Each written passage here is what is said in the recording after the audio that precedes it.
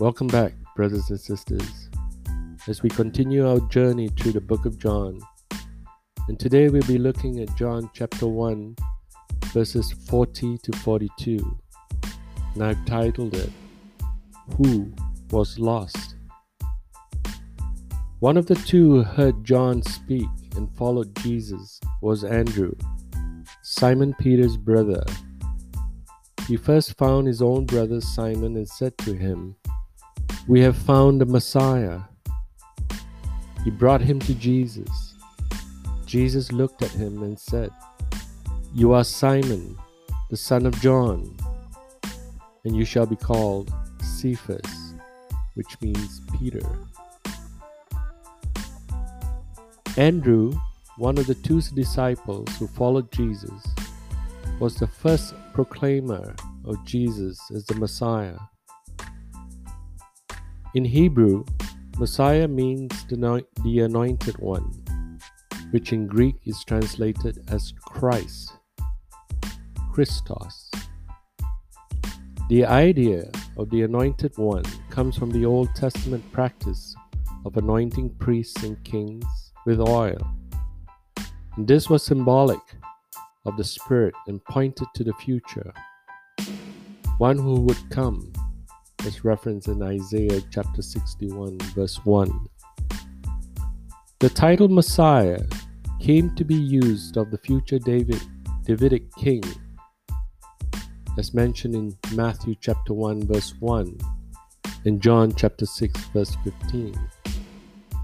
In bringing his brother Simon Peter to Christ, no man did the church a greater service than Andrew.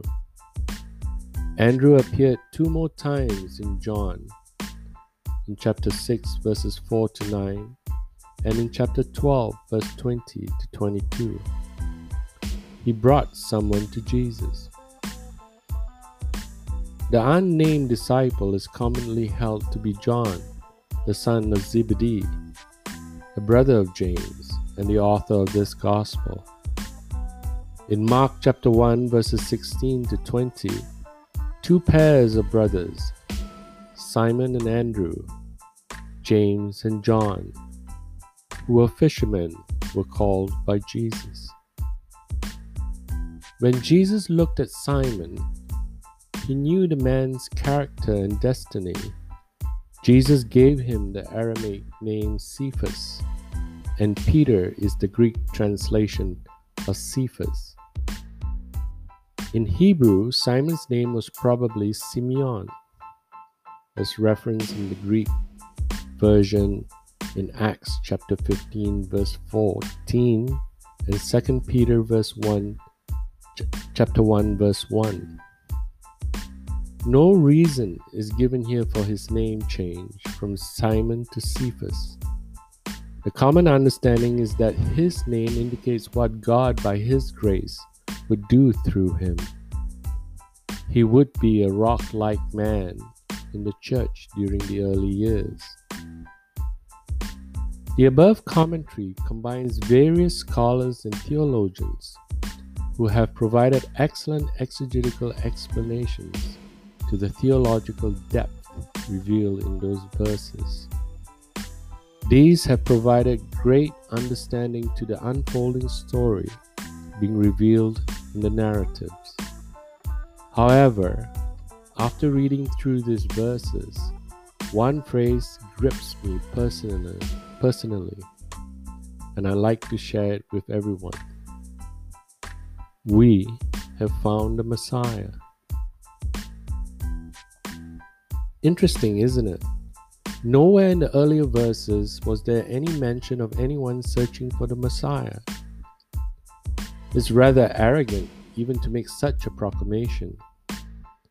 It may seem like Andrew and the other disciples were out searching for the coming one. Look at the narrative before this in verse 38. When Jesus asked them, "What are you seeking?" Did they respond that they were seeking the Messiah? No. In fact, they avoided the question by asking Jesus, "Where are you going?"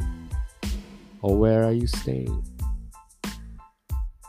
Suddenly, we hear Andrew proclaiming they have found the Messiah. The utter disassociation with reality is that John the Baptist saw Jesus Christ coming from afar.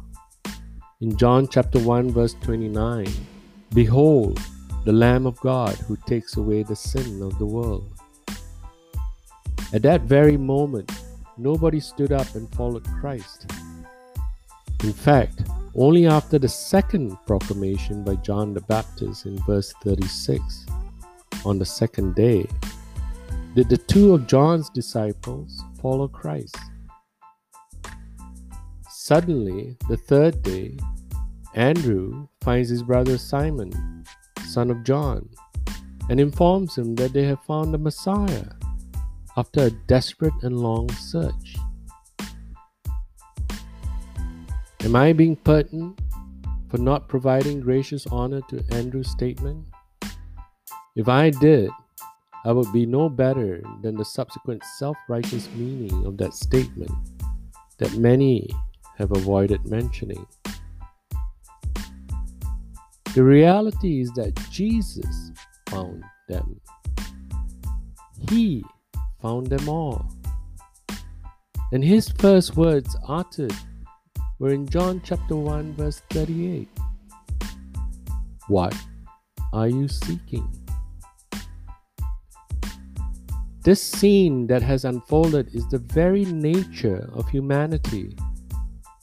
We act in a manner with no accountability and any sense of humility and discernment. We found Jesus. The reality is that Jesus has never been missing or wandering around unseen. It's the nature of ourselves that we are blind to the Messiah. The only remedy to this predicament is to realize that we are no different, and the burden of our blindness is ours and nobody else's, and least of all, our Savior.